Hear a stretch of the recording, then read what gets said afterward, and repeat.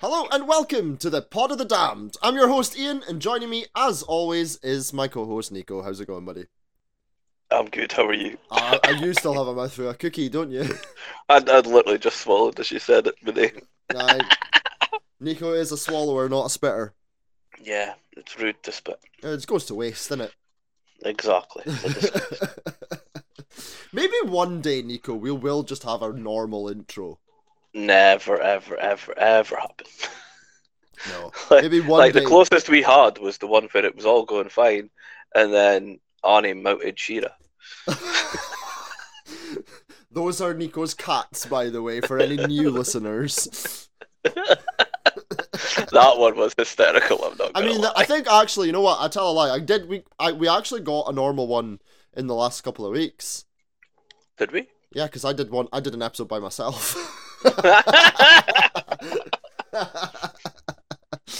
That doesn't count.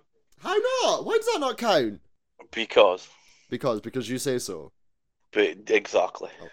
Okay. Well, for everyone out there, we are a horror podcast that deep dives into a different topic every single week in our quest to create a leaderboard of the best and worst horror movies of all time. This is episode number 68. We're almost reaching that comedy number, Nico.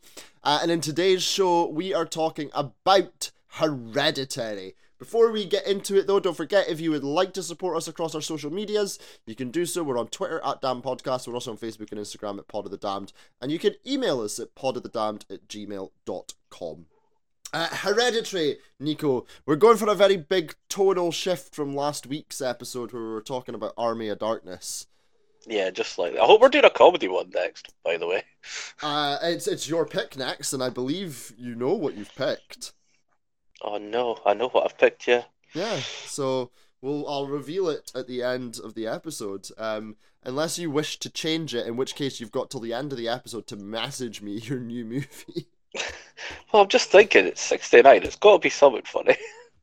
I mean, it's got comedy elements, our next movie.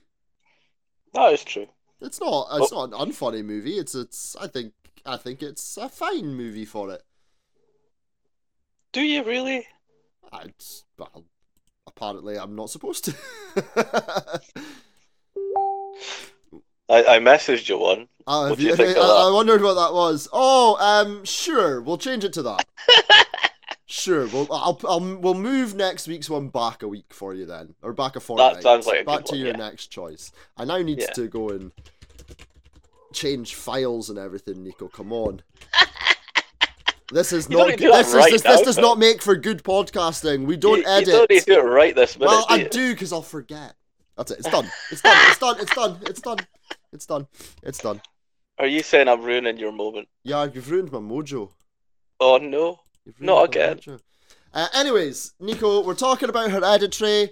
You're up to date with the leaderboard. Where do you think Hereditary is going to land on the board? See, this is a Marmite movie, so I've got a funny feeling it'll be just outside the top 20. Just outside the top 20. So we're saying what, 20 to 25? I reckon it'll be round about where Gremlins is. Okay, so Gremlins currently sitting in 20th place with a 7.6 out of 10. I reckon it'll be around there, yeah. Around there. Okay. Well, it'll be interesting because I think a lot might depend on what you're going to score this. It could be very interesting where this lands. But we shall wait and see. With that being said, Nico, shall we just get into it? Yeah, go for it. Okay, so we are talking about Hereditary.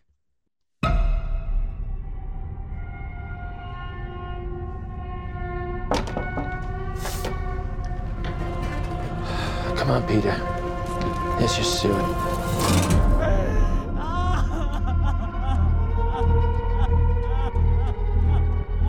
It's heartening to see so many strange new faces here today.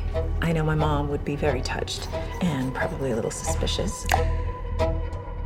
My mother was a very secretive and private woman.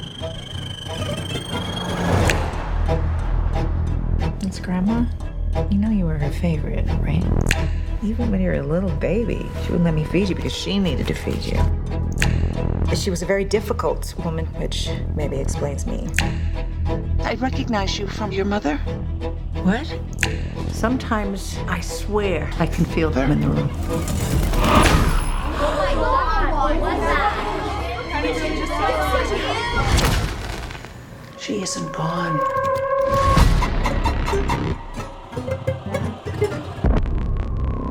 She had private rituals, private friends.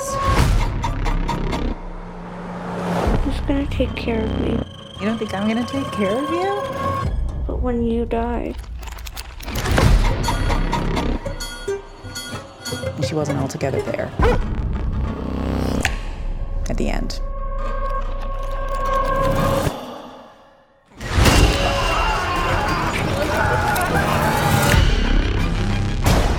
I don't like this. Dad, I don't like this. What's happening?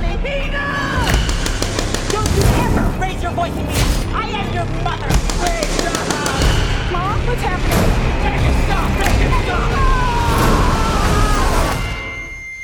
I just don't want to put any more stress on my family.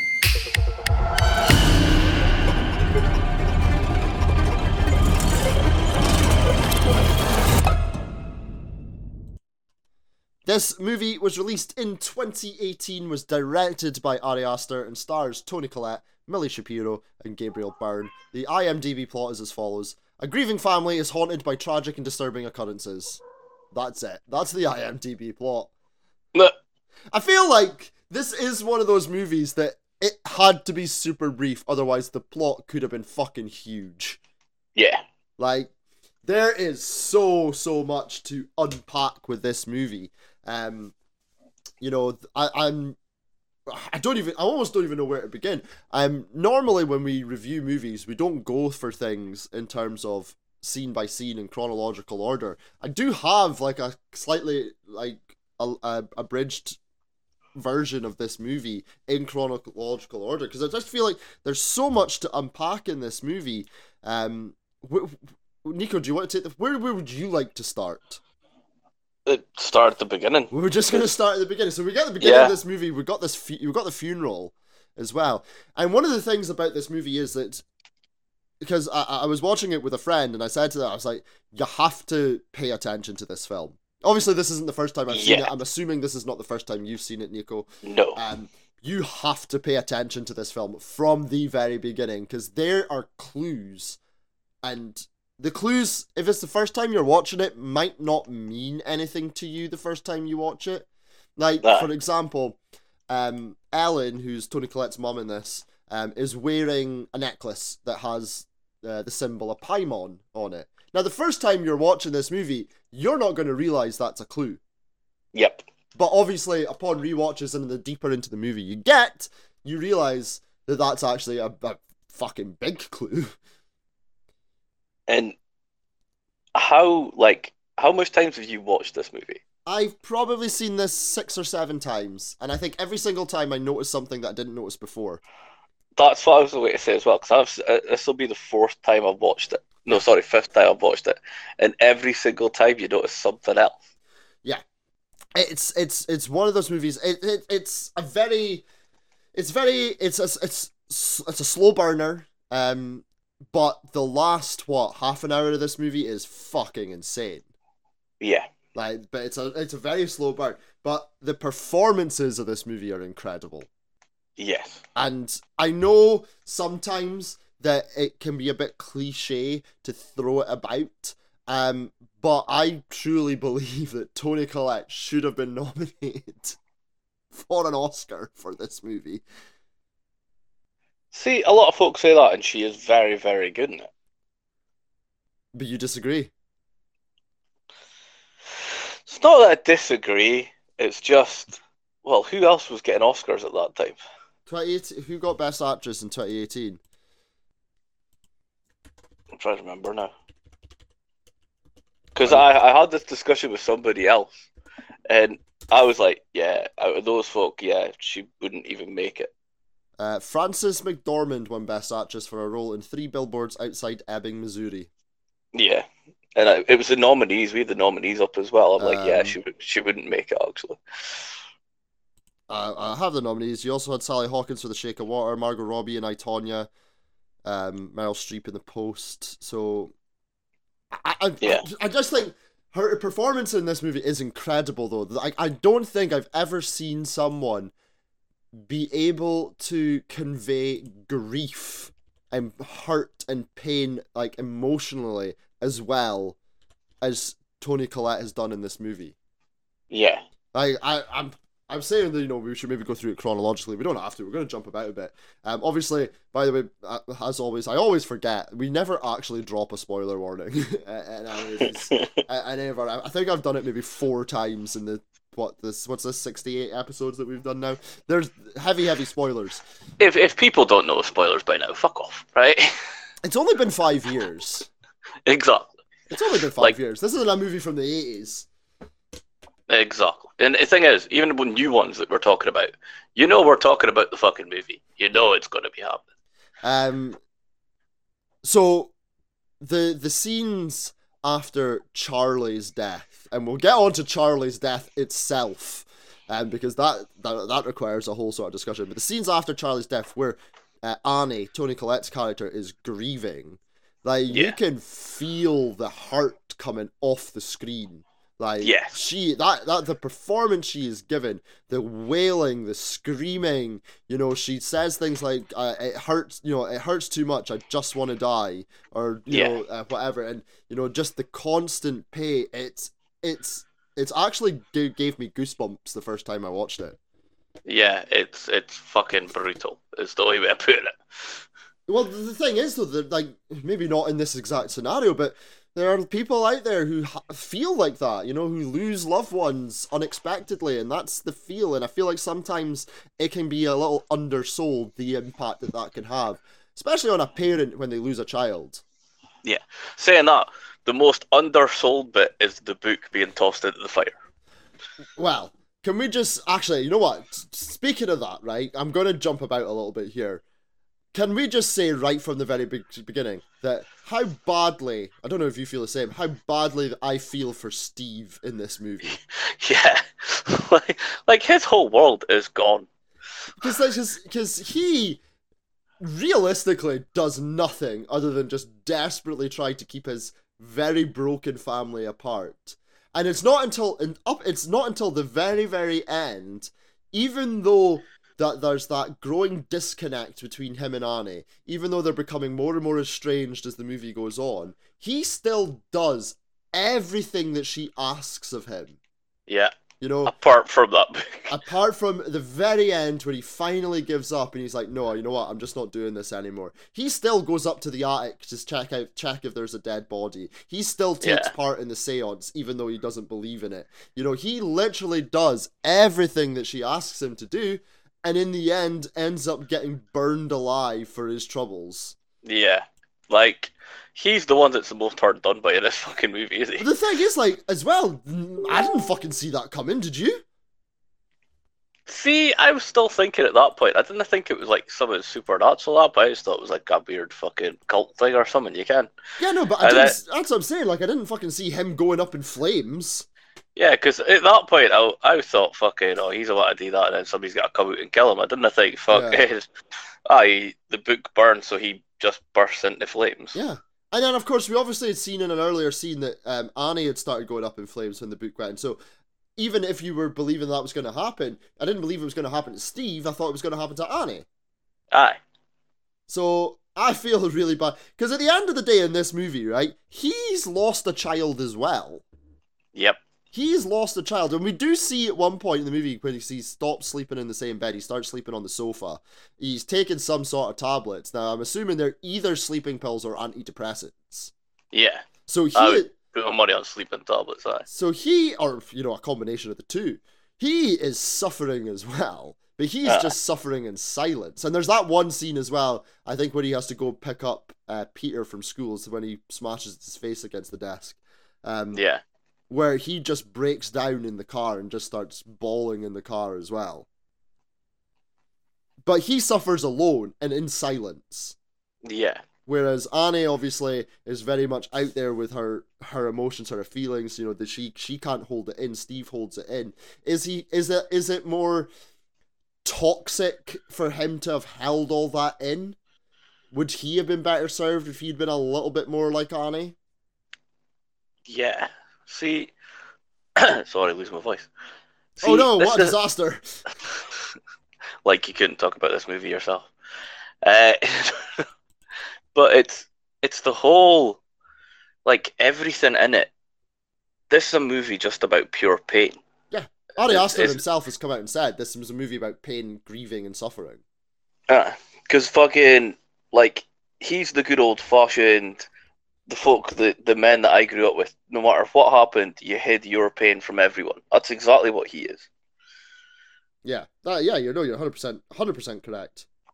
And then she's like the woman version. You'd see them just fucking break down, but try and hide it from the kids, but in front of everybody else to be fucking just broken. Yeah. So it's how everyone deals with fucking grief. And that's it. Like the death that we're going to talk about probably the most. Like being in the car, going straight back and just like acting the way he did, like fucking numb.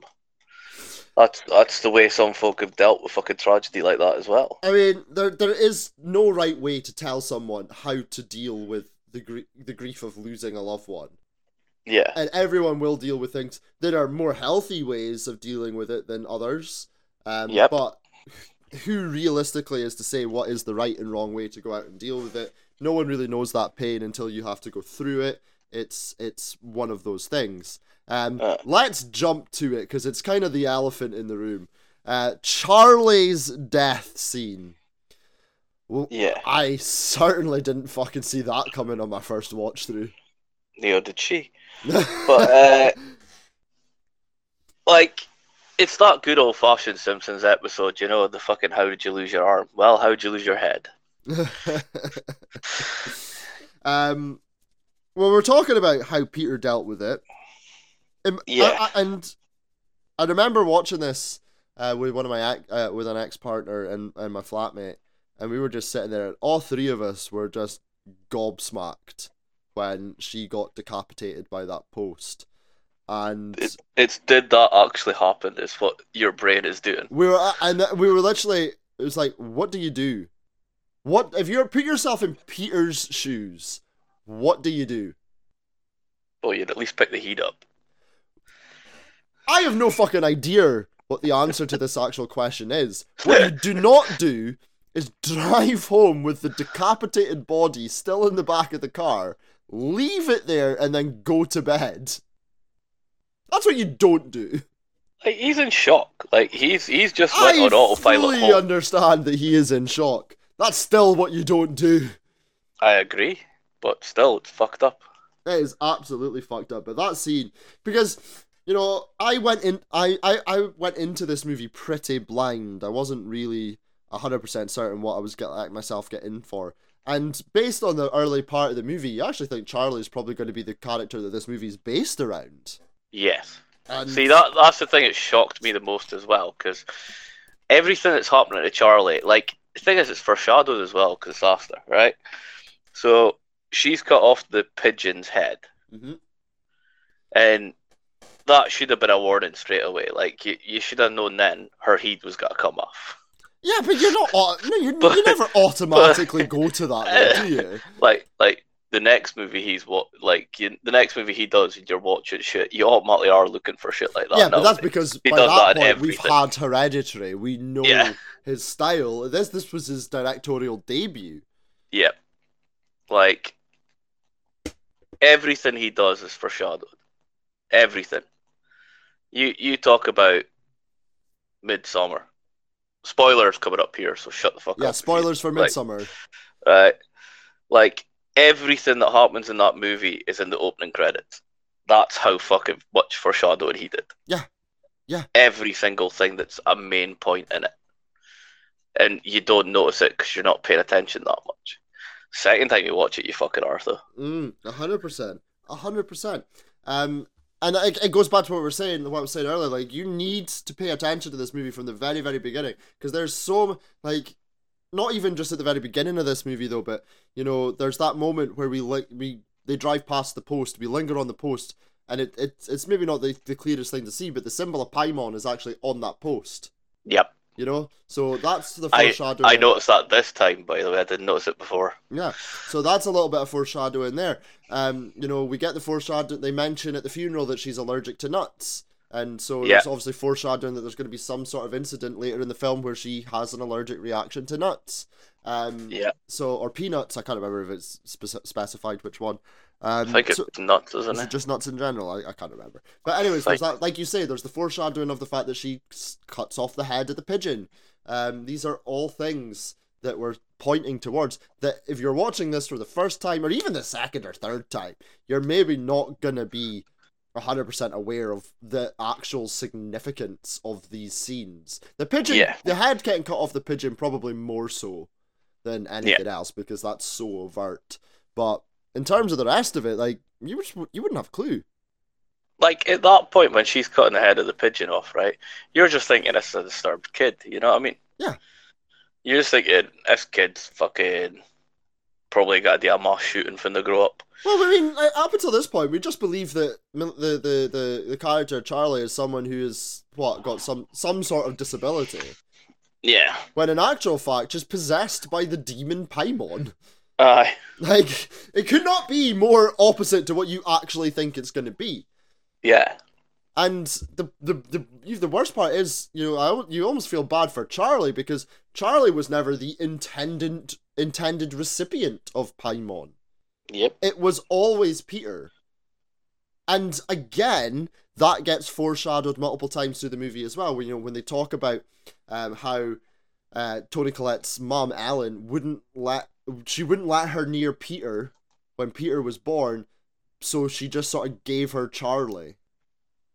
When Charlie was born. Like, Ellen wouldn't even let Toni Collette, like, breastfeed her, and various other things. So, you know, it was always Peter. We know Paimon likes a male host. Does not like... Well, needs. It's not likes, it's needs. Needs a male host. So, you know, Charlie was never the intended recipient, yet Charlie's entire life was completely ruined by the fact that, you know, the Alan was never allowed access to Peter. Yeah. Because Paimon had to go into there to keep himself going, basically. Yeah. It's worth pointing out at this point that Paimon, I say in real life, but Paimon is a recognized demon. You know, it's not something that's made up for the movie. The sigil, the symbol that we see multiple times, you see on the necklace, you see on the post, you see, you know, in blood on the wall. That is the correct symbol for Paimon. That is his symbol. According to scripts, Paimon is leads legions of spirits, but it varies from anything from like 20 to 200 legions. Is only described as having a beautiful face and is male. There is no other real physical description of Paimon. He has knowledge of all arts and secret things and can reveal hidden treasures. But if summoned by himself, then you have to make an offering or a sacrifice, which is obviously what happens, in this movie. So that is quite accurate to the I don't know how you would call it, the story or the legend of Paimon. You know, whether you choose to believe in these things or not. Personally, obviously, I don't. But if you do, then they've tried to keep relatively true to what the actual sort of story of Paimon is. But wasn't there like fucking theories that this was cursed because of that? Yeah. Oh, 100%. Yeah. Those theories, though, they always linger over movies like this. So there's theories that The Omen was cursed as a movie. There's theories that The Exorcist was cursed as a movie. When you're doing a movie like this that deals with demons and the devil and Satanism and sacrifices, there's always those stories that those movies are cursed. The Omen one's a bit fucking mental. Yeah, like, don't get me wrong, like, it has varying degrees of, you know, yeah, okay, that's a bit fucking freaky to, oh yeah, that's a bit of a stretch, but, you know, there will just always be those theories and rumours. Oh, yeah, but, this one, I can't remember what it was, somebody did tell me, and I was like, okay, that's a bit fucking of a leap. The Omen ones, it's like, whilst they were going to film it, planes are getting struck by lightning and shit. That one seems more realistic. Yeah. But, yeah, that one was fucked up. Right, there's two documentaries on it. There's two documentaries on it for a reason. You know what I mean? So yeah. But dragging us back to Charlie's death, you know, I think that was just such an effective point in this movie, because that's really when things, although slightly slowly, start to kick into gear for this movie as well. That's like the catalyst and the switch for everything going. Yeah, everything changes at that point, because the whole dynamic in all of the relationships in this movie begin to change. Yeah. Specifically and especially the relationship between Annie and Peter, Toni Collette and Alex Wolff's characters. Because up until this point, we've been led to believe that there's a sort of strained relationship, but there's no actual. We haven't actually been physically told why that was, and then we find out that one day Annie was sleepwalking and poured paint thinner over herself and Peter and Charlie, I believe, and was going to set themselves on fire. And you know, so that's a pretty good reason to be a bit mistrusting of your mother. Yeah, just a little bit. Because fucking but I'd obviously try to fucking stop the curse sort of thing, yeah. Yeah, absolutely. But it also goes to show, like, it goes again to this sort of thing, because Annie's existence in this movie is a miserable one. You know, through the entire length of this movie, from the moment we first meet her, her mum has just been killed. You know, partway through the movie, she loses her daughter. The only child that she actually had some sort of proper relationship with growing up was Peter, but Peter's the one who she's actually alienated. She's got a strange relationship with her husband. She literally has no comfort in this movie. Her life is that of suffering. Yeah, and that is it. It's fucking just pain for everyone. There is nobody that is not touched by fucking grief in this movie. No, absolutely not, because, as we were saying, it is completely focused on Annie, but as we said earlier, Steve's lost a daughter, Peter's lost a sister as well, you know, so they definitely will be feeling that too. Are there any points in this movie where you're just like, I have no fucking clue what's going on? First time I watched it, yeah. Because, like, the first time I watched it, I was like, holy fuck, this has just went from being, alright, they're all just grieving a dissy why it's a horror, to fucking hell, it's demons. What the fuck is going on? It just changes, it just turns, it goes from 1 to 11 without anything in the middle. Yeah. And then the whole ending, like, is so quick as well. You're left shell-shocked with it. Well, it really, and I think that's deliberate. We're saying it goes from 1 to 11. It goes from 1 to 11, but I think it does it really slowly. And it's really only in that last, 15 minutes where you're like, this is fucking bonkers. Because, like, it goes, like, from the, like, up until the beginning, you're like, yeah, this is probably a 1, 2, then it goes up a bit more. But then it just goes straight from, it probably marks out at, like, a 4 or a 5 there. Yeah. As soon as it gets to the fucking book being burnt, it just goes straight to 11 and doesn't come back down. As soon as Steve is burned alive, that's it. It's just like all bets are off. Yeah. This is also when Annie herself gets possessed, or visibly possessed. I don't know. Like, do you think she's possessed throughout the movie? She obviously gets possessed during the séance. Yes. Because we hear her speaking in Charlie's voice, and she displays other characteristics of being possessed. But this is where things click into gear. You know, she's fucking climbing walls, she's hiding in corners. Yeah. This is also where we get... Now, Nico, given what we know about how you like to dress for these podcasts... Yes. And I think you know where I'm going to go with this. Do you think you could be one of the familiars that's just hiding in the doorway with a creepy grin? What do you mean? Why would I be having a creepy grin? I'd be in my fucking element. Exactly! That's what makes it a creepy fucking grin. They'd be like, you need to sell your... What? Sorry, I've already signed it. What? I get to hang around naked all the time. I'm cool with that, man. How fucking freaky is that? Nothing for me, to be honest. I didn't find it that freaky. You don't find that freaky at all? Imagine being in your house, in the dark... Your ma's possessed, she's hiding in the corners of the ceiling, you turn around and in the dark doorway, you see a naked elderly man just grinning at you, a toothy grin. You don't think that's creepy? It's creepy, yes. It's not terrifying. What about the ones in the attic? That one's a bit more fucking freaky, though. You think that one's more freaky? Yeah. Why? I don't know. You just... It just is. It to just... me. Like, and it's weird because, like, see, rewatching it, is there naked folk at the funeral as well? I'm not sure. They're not naked at the funeral, but there's some of the people who are present at the funeral are the naked people.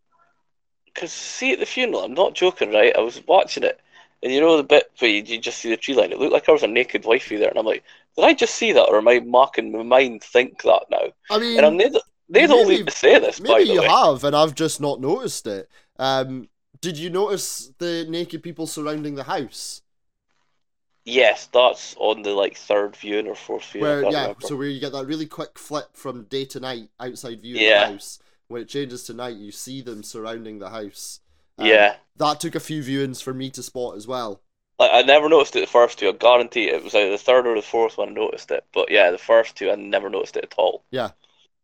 It took was so fucking creepy. a few viewings for me. That's definitely fucking creepy. That's chill factors right there. Yes.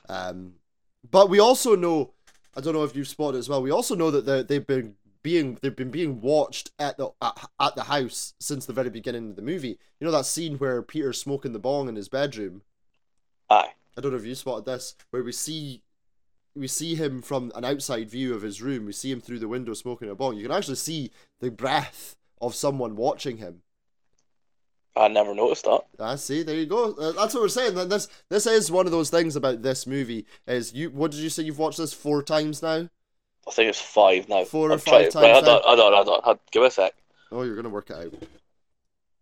But basically, what I'm saying is, you've now watched this four or five times now. There are still things in this movie you haven't spotted. There's still things you haven't seen. There's still things to try and figure out. It is crazy, this movie. And like I say, even taking it all the way back to the very beginning, where Annie is given the eulogy to her mum at her funeral, one of the first things she comments about how there are so many people there she does not recognize. Yeah. That's because they're all part of this cult. Yeah. You know, and that's a clue, you know, that's one of the first words spoken in this movie. And that is a clue to the entire plot of the movie. Yep. It's just, I think this film is so cleverly done. Don't get me wrong, yeah, I totally agree with this movie is cleverly done. But it's just, I think, for me, I think the pacing's off with it a little bit because it's so slow and then so quick. I know people have an issue with that. The person that I watched this movie with definitely had issues with the pacing of this film. Personally, this is right up my fucking street. Yeah. You know, this is what we were talking about last week when, you know, we were sort of comparing our different levels of sort of horror comedies with Army of Darkness. That wasn't really up my street, it was up yours. This, in terms of the style of movie this is right up my street. Yeah. Even the whole fucking her hobby, well, her career of making the little models. You love that shit, I bet you. Yeah, I absolutely do. Because it gives you windows into the plot. It gives you backstory. It's almost like you're getting a visual storyboard of the movie as the movie goes along. And as she slowly becomes more and more unhinged, as she slowly is more and more grief-stricken, so do her miniatures. She starts making miniatures about her mum breastfeeding her child. She starts making miniatures of her daughter's death, until it gets to the breaking point where she just smashes everything up. It's like a commentary on the movie as the movie goes along. Yeah. It shows where her mental state is at. Pretty much, especially the one where she's doing the beheading. Mm-hmm. Because even Steve comes in at that point and it's like, what the fuck are you doing? Yeah, because that's what I was literally just about to say.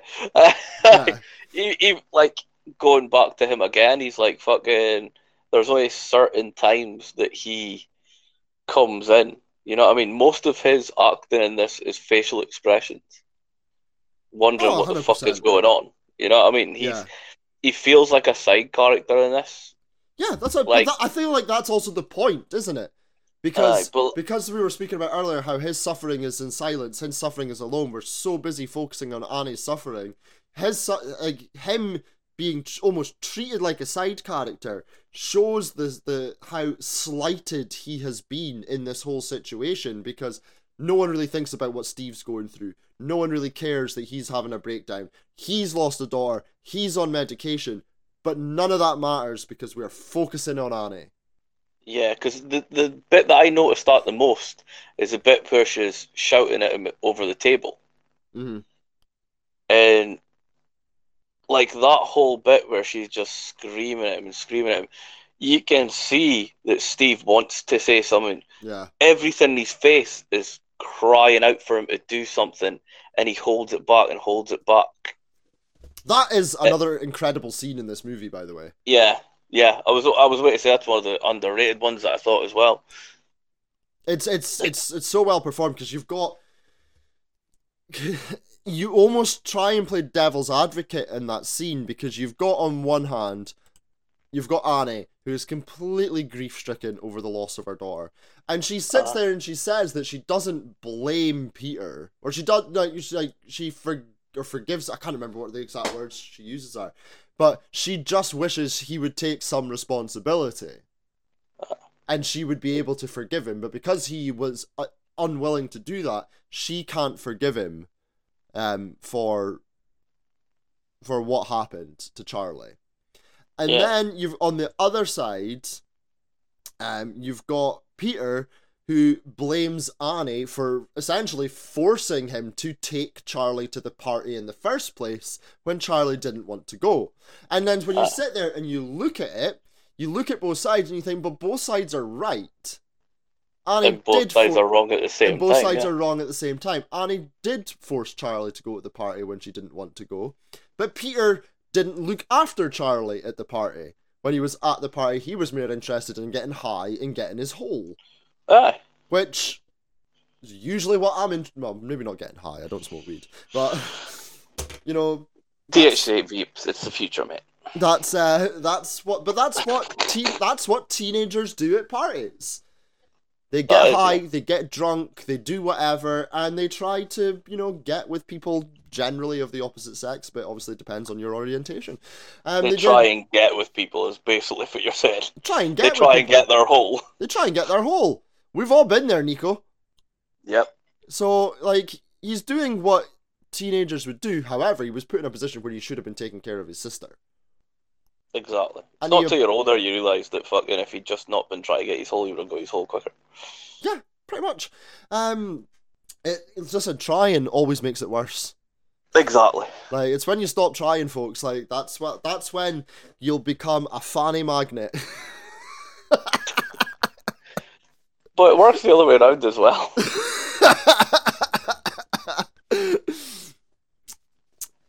Are we talking for experience here, Nico? I remember when I tried, let's put it that way. Oh, I think I'm still trying. No, I'm joking. Trying everyone's patience, motherfucker. Oh, that's a bit fucking rich. But yeah, so dragging it back to the dinner table scene, you've got these two people who are complete. Again, it's that thing, you can't tell someone how to grieve and how to feel in these situations. They're both right and wrong in how they feel, but there's just no communication between them. They do not communicate until it gets to this point where they are blowing up at each other. Yeah. It's like that scene alone. I was about to repeat myself and say it, but it emphasizes everyone's character in a way that you wouldn't expect it to, if that makes sense. Yeah. That is basically she's exploding, all attention's on her, it's all about her, everything's for her. Yeah. But in actual fact, you can see the two of them wanting to help him, really, but she's still blown up. You can see her restrained, and it's so well acted. She's exploding to him, but at the same time wanting to restrain at the same time. Mm-hmm. Which is basically fucking they're trying to be good parents, but in their own way, but failing miserably. Yeah, and they're failing miserably through no doing of their own. They're failing miserably because they're the hierarchy of their family, the people who came before them in their family, were part of a fucking cult. Yeah. And that's essentially it. So it's watching people struggle to deal with things that they actually have no control over. Which is a lot of what grief is. Because no one chooses to grieve. No one chooses to lose loved ones. Well, the grandmother chose it. No, but you know what I mean, like regular people. I know. So, I think that's a big factor in this as well. Just going off a little bit as well, not looking too deeply into this. Overall, as a movie, how do you sort of rate the actual creepy factor of this movie? Because, we've talked about the naked people that we see surrounding the house. We talk about the naked people in the doorway and in the attic. There's a scene early on, not long after Ellen's dead, where Annie sees her standing in the corner of the room. There's a scene where Peter wakes up and he thinks he sees Charlie. It turns out it's just like a basketball. We hear the clicking going on throughout the movie, the tongue clicking. How do you, and you've obviously got like the seance scenes and all that as well. How do you sort of rate the creep factor in this? Because is it ruined because of the slow pace?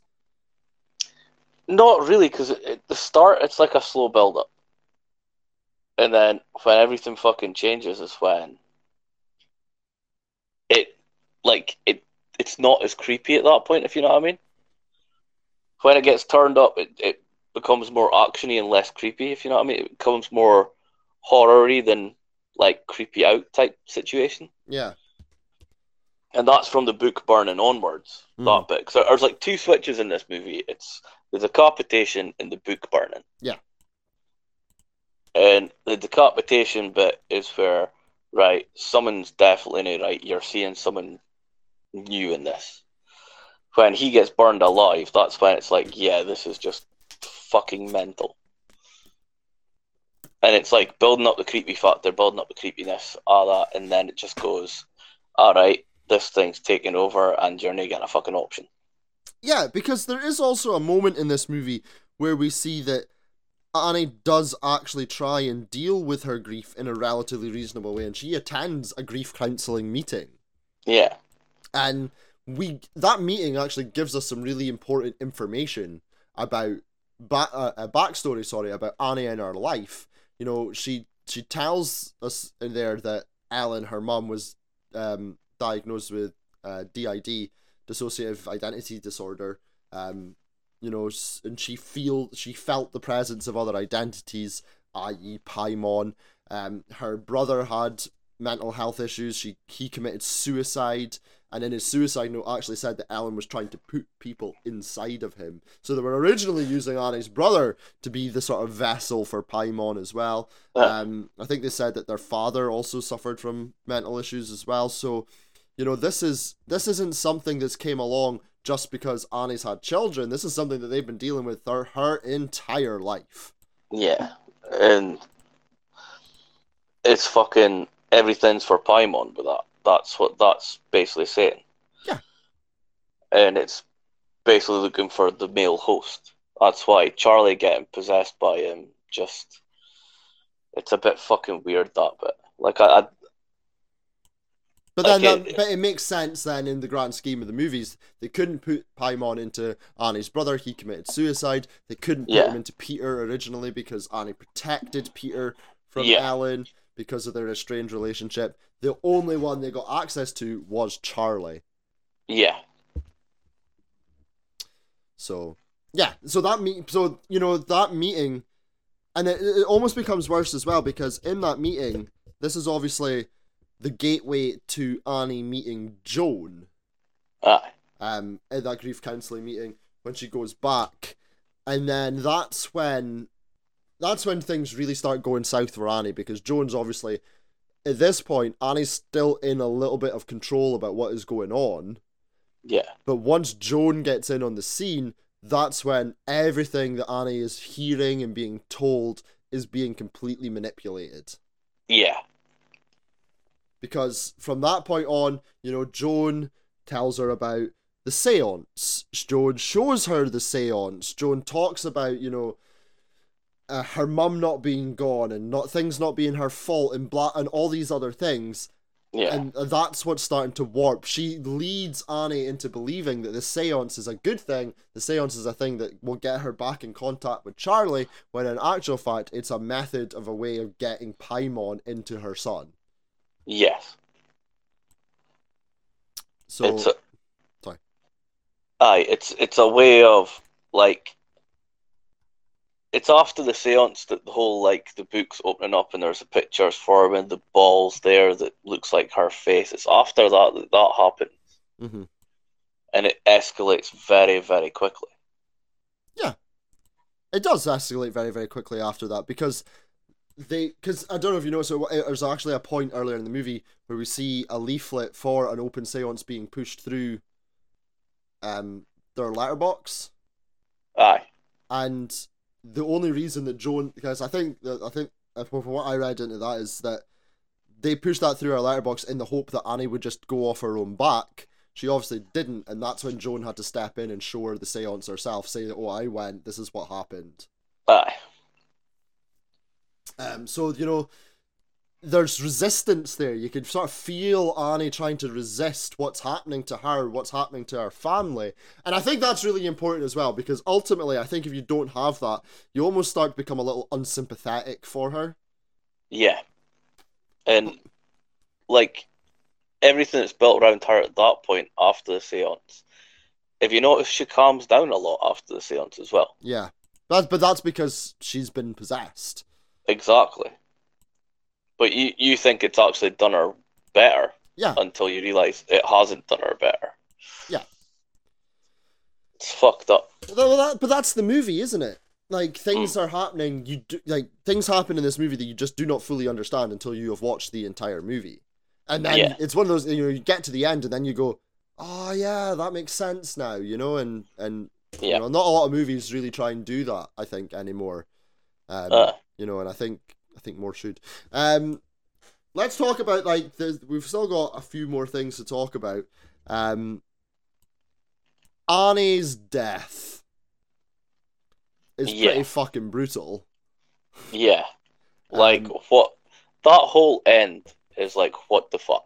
Well, let's just talk about the ending as a whole then, obviously, because at the point where Annie does become possessed and she starts climbing walls, that's really the beginning of the end of the movie. Eventually, she chases Peter through the house, and he runs up to the attic where we know Ellen's decapitated body was. There's loads of flies coming out of there. Evan, just jumping back as well, where the scene where Steve does discover the body off camera and we hear his screams is actually quite creepy as well. Yeah.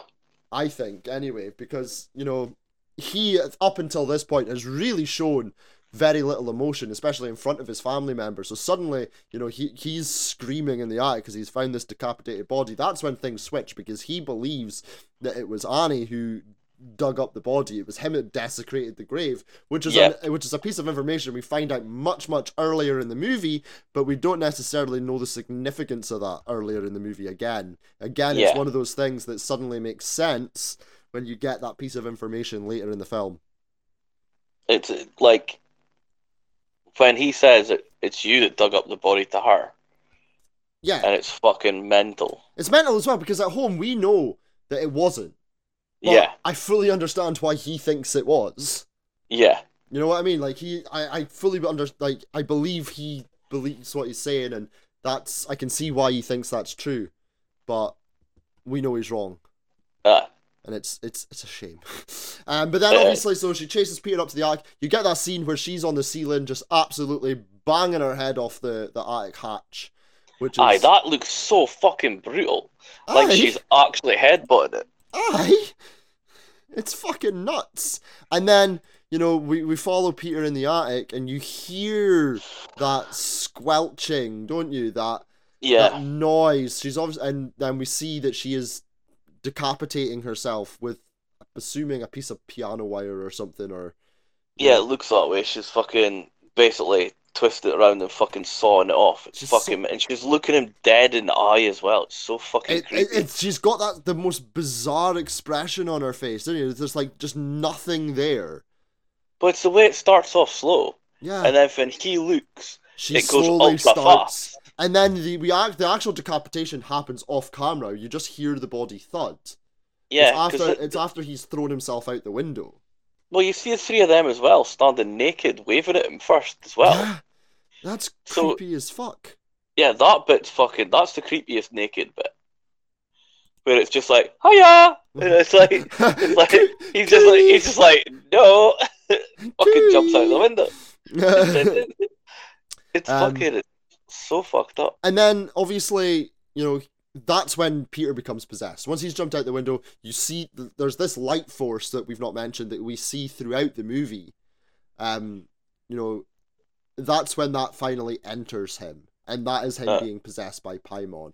So I'm going with the assumption that obviously it's Paimon that possessed Annie at that point. Yeah. She's killed herself and decapitated herself, so therefore the light forces left her, the same way it left Charlie once Charlie became decapitated, and now it's finally got the host that it wants. Yeah. You get to see Annie's headless corpse floating up to the treehouse, and then he obviously follows them. We see all the naked people there. Joan's there. Fortunately, Joan's clothed, because I don't particularly want to see Joan naked. You know, you've got the decapitated bodies of Annie and Ellen there. Paimon's crown is sitting on top of Charlie's head, and Peter is crowned King Paimon. Yeah.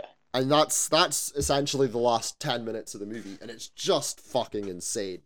It's just one thing after, like, that bit where the body's going into the treehouse, though. Like, that genuinely does look like an alien abduction, but did you not think that yourself? Oh, well, like, the tractor beam came down, yeah. It does Basically, that's fit, because it's like the light shining down out the treehouse, and there's like the light coming out the top, and it's the way that light is angled. It genuinely looks like, beam me up, Scotty. Yeah. You know what I mean? It's fucking, that's just weird as well. Yeah. And of course, you know, the thing is as well, like, because the focus shifts towards the end of the film as well. The first half of the movie, or maybe probably a bit more in the first half of the movie, we're completely focused on Annie, but the focus then shifts to Peter. Yeah. You know, for example, like, you get that scene where he smashes his own face off the desk, which also looks fucking painful. I've got a bit of trivia about that for a little bit later as well. But, you know, he smashes his own face at the desk. You know, you see him looking into, it's not even a mirror, it's like a piece of glass, but he sees his reflection, and his reflection's like smiling back at him. He sees Joan screaming at him from across the street. And the entire time, he just doesn't really seem to absorb any of the information. Yeah, because it's like, the movie seems to change its focus when Paimon moves into the next person, and then that's the focus. Yeah. Yeah, and that's it. The focus in the first, like, it's almost your 3 acts, isn't it? First act, it's Charlie. She's possessed. That's who our focus is on. Decapitated. Second act is possessing Annie. She's our focus. She gets decapitated. Final act, it's trying to possess Peter. He's the focus. Yeah. But you're right. You're 100% right. Yeah, because that's exactly what I was meaning by that. You hit right on the nail there. Yeah. So yeah, it's a fucked up film, but it's worth a fucking watch. Put it that way. I mean, we've not even there's tons and tons that I think we could get into, without this film. Like I feel like we could easily go another hour and still talk about loads of the things we've seen. There's, you know, there's just tons. There's absolutely tons we could go talk about. I do want to quickly point out as well. What would you do if your mother turned around to you and said, "I never wanted to be your mother"? I'd be shocked for a start. Because when she said, I know it ends up being in a dream sequence, but when she says that to Peter, I'm like, holy fuck. Yeah. What the fuck? Why would you say that? And you can see she regrets it immediately. But it's one of those things. Once it's said, the cat's out the bag. Yeah. You know? I just thought that was absolutely fucking wild. a couple other things that I want to point out. I love the effects in this movie. That scene where we do get a glimpse of Charlie's decapitated head and it's just crawling with ants. Crawling with ants, yeah. I Yeah. knew you would love that. I was surprised you hadn't mentioned it already. I absolutely love that. And we get that again later on, again in the dream sequence where Annie sees Peter's body just crawling with ants as well. That's so cool and so gross and disgusting. The decapitation of both decapitation scenes themselves are absolutely brutal and gory and everything that I would want them to be. In this movie overall for me is just something. Yes, I understand why people have pacing issues with it, but I think there's so much information. I would feel more aggrieved with the pacing if the information that I was getting, say for that first hour, was significantly less. But we're getting so much in there, and you're and the more and more times I watch it, the less and less of an issue the pacing becomes for me, because I watch it again and I know I'm looking out at every possible corner of the screen to see if there's some piece of information that I've missed or some symbol that I haven't seen before. So it almost becomes irrelevant to me that it is such a slow-paced movie, because you're literally watching every scene, every frame, trying to find out and figure out whether or not there's a clue there, or there's a symbol or a sign or anything at all. And that's, to me, what really makes this a great film, because I get absorbed into it. There's no real aspect to this movie that I think is a bad film. I haven't touched upon it, but the score for this film is so complimentary, and it's so grand and mischievous and just victorious as well at the same time. It complements the movie so well. You know, when they were making this movie, Ari Aster told the head of music, or the head, I can't remember the person's name, but the person who was in charge of the score, treat the score like it's his own character. So they essentially the score was its own person within the film. You know what I'm saying? So they paid so much time and care and attention to every single possible little detail to this film. And we've talked about that before, about previous films. When they're doing that, you know what you're getting. You're getting something that is going to be worth watching. Yeah. I'm not going to go bang on about too much more about this film, because like I say, I think I could just sit here and repeat myself for a couple of hours about it. I think everyone knows perfectly well how I'm going to feel and what sort of scores I'm going to be giving this in a little while. Nico, is there anything else, any other aspect of this movie, any points that we've missed that you would like to talk about before we move on? The only bit is, see the bit at the end when he's standing in front of the two headless corpses with the crown on? Uh-huh. And it's like he's realising what it's all actually about and everything. Mm-hmm. I think that bit, just his facial expression and that, like, I think that's why a lot of folk think there's going to be a follow-up to this. Yeah. Still, folk talk about that. And I think that's why. I'm assuming that there will not be a follow-up to this. Yeah. I don't want a follow-up to this. I don't know how you feel, if you would want one. Well, I didn't before, but when I talk to folk about it, sometimes it makes sense when they're speaking about shit again. Well, because like, there was one person I was talking to, they were saying, I'd love to see what happens from then on with Paimon actually having a body to control. Well, the thing is as well, Paimon is not a particularly well-known, however you want to call it, spirit, demon, entity. You know, it's not a particularly well-known one. So I think it leaves that wonder for the audience, because we don't really know. Like, if it was a case of, oh, you know, Satan is coming back, Satan is possessing this, it's, you know, then you can make it up in your own mind and you can kind of judge. But Paimon is as told in this, is the king of mischief. Aye. And it's like, oh, what does that mean? What does that entail? Like, where does that go? It leaves so much open to debate and question that I can completely see why there are people out there who would want a follow-up to that. I personally don't. I personally think it's one of those things that's best left untold and unsaid. But I can totally see why people would want that. Because I'm sort of like on the fence of it. Put it this way, I'd go watch a sequel. Oh, I'd watch it. But I wouldn't have wanted, if that makes sense. I'd watch it, But I wouldn't want it either. Last thing for me then, as well, because it's a debate that I think everyone has to have when we're talking about Ari Aster, since he's only got 2 movies out. What do you prefer, Midsummer or Hereditary? Midsummer. You prefer Midsummer? Yeah. Why? Now that I've watched Midsummer more, there's more to it. There's more in it for me, if you know what I mean. There's more ins and outs. It's weaved in better.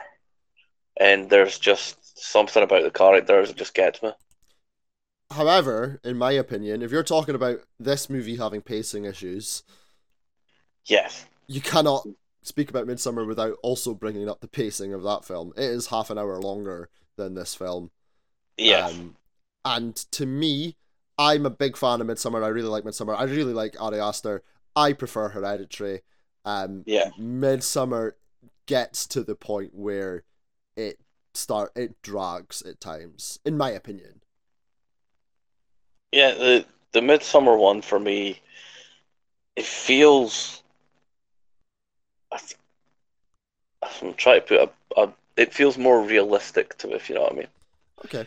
It feels more like, don't get me wrong, pacing issues and not just as bad. Well, I think as well, like, yeah, okay, it's still a cult. It's a very similar theme, but there's no demonic presence in this one, in Midsummer. Yeah. Everything that happens by human hand. Exactly. So I get what you're saying there as well. And that whole bit where she's like grieving everything that's happened, but happy that she's like free, still alive and free and part of the cult now. Basically, it's just that's so fucked up, that bit. Yeah. Oh, don't get me wrong. I'm a big fan of Midsummer as well. I just prefer Hereditary. I prefer Midsummer, but yeah. Okay. Right. Is that it then? Anything else?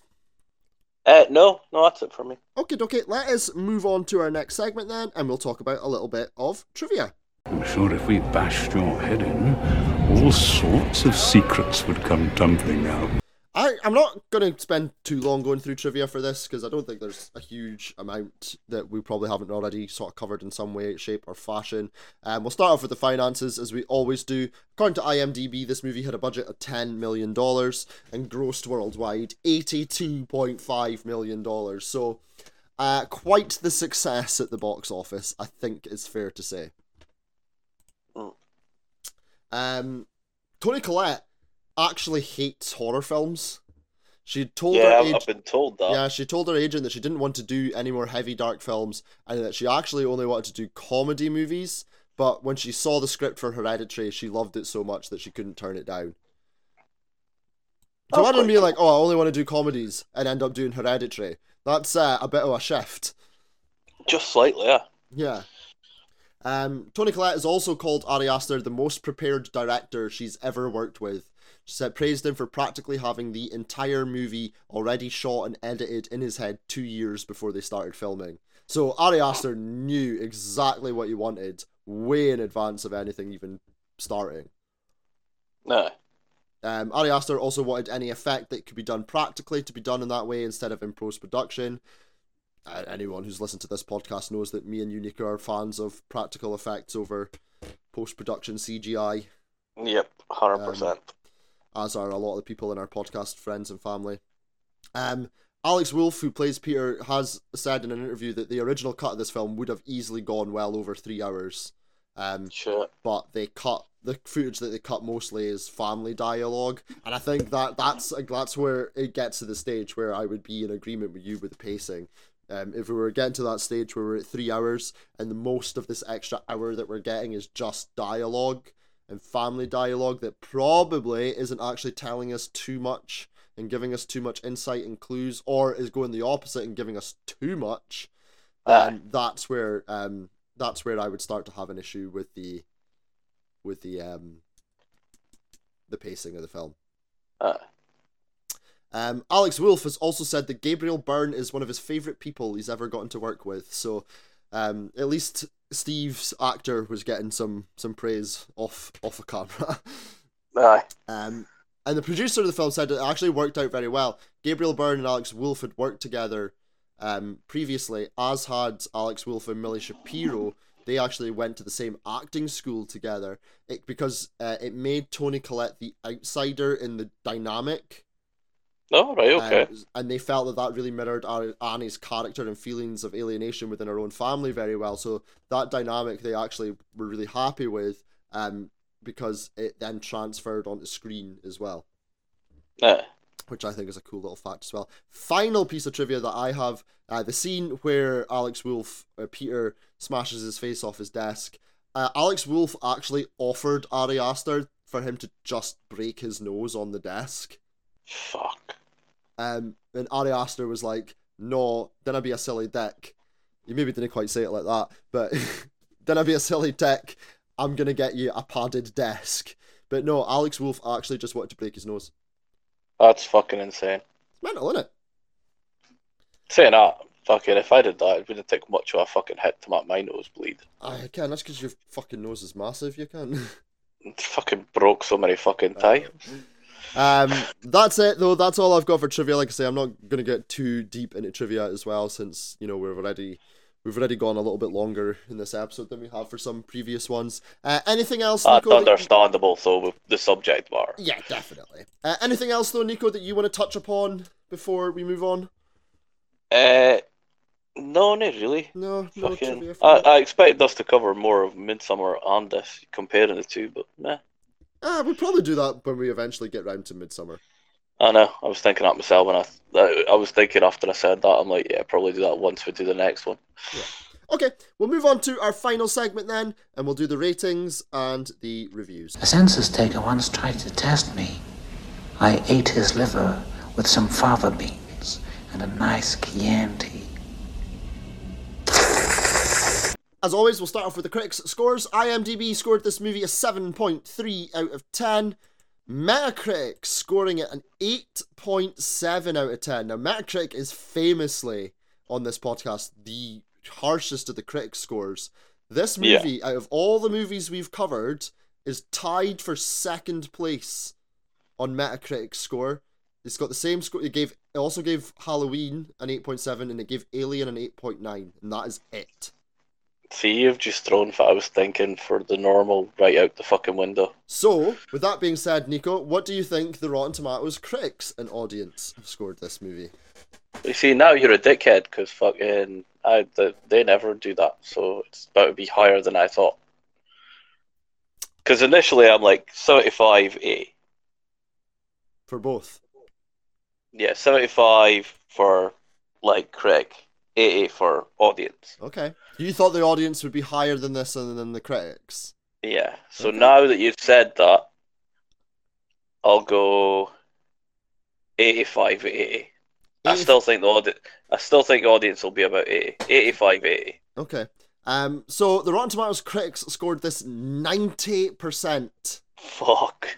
The Rotten Tomatoes audience scoring this 69%. Which Dude. I think goes back to what we were saying earlier about this being more polarizing. Yeah. I'm just pretending that you didn't say that. What would I say? Exactly. But yeah, I think that goes back to us what we were saying earlier. This is a polarizing movie amongst the fans. The critics love this film. Yeah. Like, the meta one threw me right off there. Critics' consensus: Hereditary uses its classic setup as the framework for a harrowing, uncommonly unsettling horror film whose cold touch lingers long beyond the closing credits.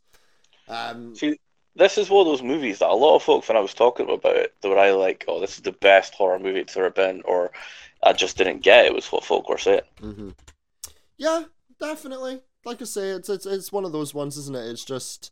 It's very polarizing. As always, we throw it out to you guys, our followers and listeners, and ask for some of your opinions and thoughts on the movie, and we get to read some of them out. Chicklet Podcast gives this 1,000! Shit scared me so bad, I had nightmares after, and I don't generally get super sensitive about horror. I think it's Astor's use of gore at unexpected moments that make the viewer feel so unsafe. That's something that we didn't even talk about, because in general, this is not a gory film. There's not huge amounts of violence in this film. But then all of a sudden, there's just moments where it's fucking mental, where we see, Charlie's decapitated head, where we see Annie cutting off her own head. There's those moments in there. Yeah. Movies for Days gives us a 10, one of the best films of the 20 teens, acting off the charts, tension building, amazing, cinematography beautiful, and entrancing, kills and scares, cruel, shocking, and memorable. I don't throw out 10s basically ever, but this movie earns it. We haven't even really talked about how good looking this film is. This is a really pretty looking film as well. Which is a theme of Asler's as well, because Midsummer is the same. I was just going to say that, so he beat me to it again. A friend of the show, Boomer, gives it a 6 out of 10. I enjoyed it, and it's an exceptionally made film. Technically, everything is fantastic, but it just had me checking my watch. Despite the good performances, I didn't care about any of the characters, so just never got invested. I'm actually a little surprised that Boomer's score for this is so low. I thought this would be something that would be right up Boomer Street, but Boomer likes schlocky bad films. So maybe it's nothing wrong with that. Carrie Messinio gives this a 10. I'm sorry if I've butchered your name. So real, I got paranoid after and had to sleep with the lights on. Chainsaw Massacre gives this is definitely a 9 for me. First movie in a long time that genuinely disturbed me. Great replay value too. We talked about, the replay value of this movie. J Belly gives it a 7.5. Good premise, just a bit slow and methodical. Could have sped up for a better rating from me. Our friends over the House That Screams podcast, absolutely perfect film. 10s across the board. They love it. Joe Smart only gives it a 5 though. Too long, slow, and punishing for my taste. The only good thing I can really say about Hereditary was that it kept me watching, despite the fact that I really wasn't enjoying anything about the movie. I'm not usually a masochist when it comes to watching movies I don't like. And finally, friend of the show Ren gives it a 9 out of 10. One of the best films in the last decade. A sense of dread that continues to build into a crescendo of total madness for the last act of the film. Toni Collette puts on a masterclass performance that should have won her awards. Few movies have unnerved me to this level. This did. So, we took all your scores, combined them. If you gave us 1,000, we still only counted that as a 10. Just for people's reference. The listeners on average gave this movie an 8.3 out of 10. A very, very high score, again, from the listeners. So that just leaves us, Nico. On a scale of 0 to 10, what are you going to rate Hereditary? So you're going to hate me for this, but I'm going to give it a 7.5 out of 10. I am going to hate you for that. That is a shockingly low score, Nico. Because, don't get me wrong, it does have rewatch value and everything. It is a good movie, but I've found the past 2 times I was watching it, I was just looking out for new bits. I wasn't actually enjoying it anymore, and that sort of just defeated it for me, if you know what I mean. Okay, that's you're entitled to your opinion, no matter how wrong it is. Well, that's the way it goes. I hate this movie. No, I'm joking. If you said that and gave it anything under fucking, I would just be like, what the fuck? I adore this movie. I think this is near on a perfect film. I think every single aspect of it is done expertly. The performances is fantastic. I don't have an issue with the pacing because I'm so invested. Even now that I've watched it 6 or 7 times, I'm so invested in what is going on, checking to see even things that I already know are there and I've already found. I'm so invested in seeing it again that the pacing just becomes a non-factor for me. I think I agree with what some of the listeners were saying. The gore, like we were saying earlier, when it just pops out of nowhere, when really there's no that much gore in the film. There's so much foreshadowing, there's so much detail. It's a beautifully made film. The sound's incredible. It's gory when it needs to be, and it's not gory when it needs to be. It's just, to me, almost a perfect film. Obviously, I'll never ever give out a 10 on this podcast, but Hereditary gets a 9.5 from me. What do you mean you'll never give it a 10? You will give it a 10 at some point. We've already done my favourite movie of all time, and what I believe to be the greatest horror movie of all time, and I didn't give it a 10. Shocking. So I don't believe I will ever give out a 10 on this podcast. I've given out 10s on other people's podcasts because my criteria for them are slightly less strict. See, that's just stupid. No. Anyways. I would give the same ratings. Would you? Ish. Okay. All of our scores combined with the critics and the listener scores gives Hereditary an average score of 8.2 out of 10 and puts it in 11th place of the now 64 movies that we have covered on the podcast. It's one place above Near Dark and one place below The Lost Boys. Splitting up those 1987 vampire movies. Finally. Something had to get in between them. Personally, out of all the movies we've covered on this podcast, I think this is a top 10 film so far. Yeah. I don't think it's a top 10 of all time. I think there are definitely 10 other horror movies that I would prefer above it. But given the 64 movies that we've covered on the show, I think this is a top 10 film. Fair enough. But it's in obviously it's in 11th place. It's up there with the best films that we've covered, so it's in great company. You know, it's also with 8.2s, but just slightly above it, like I say, are The Lost Boys, Cabin in the Woods, and The Shining. It's just above a Near Dark, American Psycho, and Prey. So, you know, it's in pretty good fucking company. The three below, I would have rather watched them. So. No, dude. Anyways. Especially Prey. I think Prey is totally underrated on that. Well, we both think Prey is an underrated movie. You know, we both rated Prey really, really highly. I would rather watch Hereditary than Prey, though. See, I'm the other way around. Yep, I know. And your scores reflect it. Okay. Anyways, that will do it for this week's show. Up next on the podcast, very last minute change for us. Since it's episode number... What episode number is it, Nico?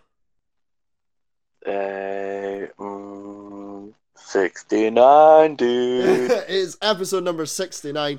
I think we thought we'd do something a little bit tongue-in-cheek, would we say? I just changed it during this episode. You literally changed it during this episode because you didn't think the movie we were going to be covering was funny enough. I think that's a funny movie, but not as funny as this.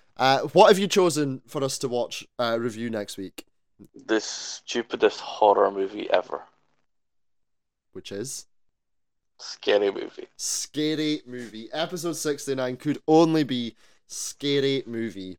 Tell me that doesn't fit. So. It fits perfectly, Nico. I'm not even gonna deny it. It fits perfectly. That's what we'll be reviewing next week, though. So, buckle in for that one because I actually at this point have no idea what we're going to talk about for Scary Movie.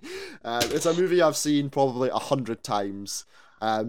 I have a funny feeling, though, it's going to be a movie that I think is a lot funnier when I was 10 years old now, rather than now when I'm 31. However, I will be an open mind upon a rewatch. But yeah, we'll be talking about that next week. Nico, as always, thank you very much for joining me.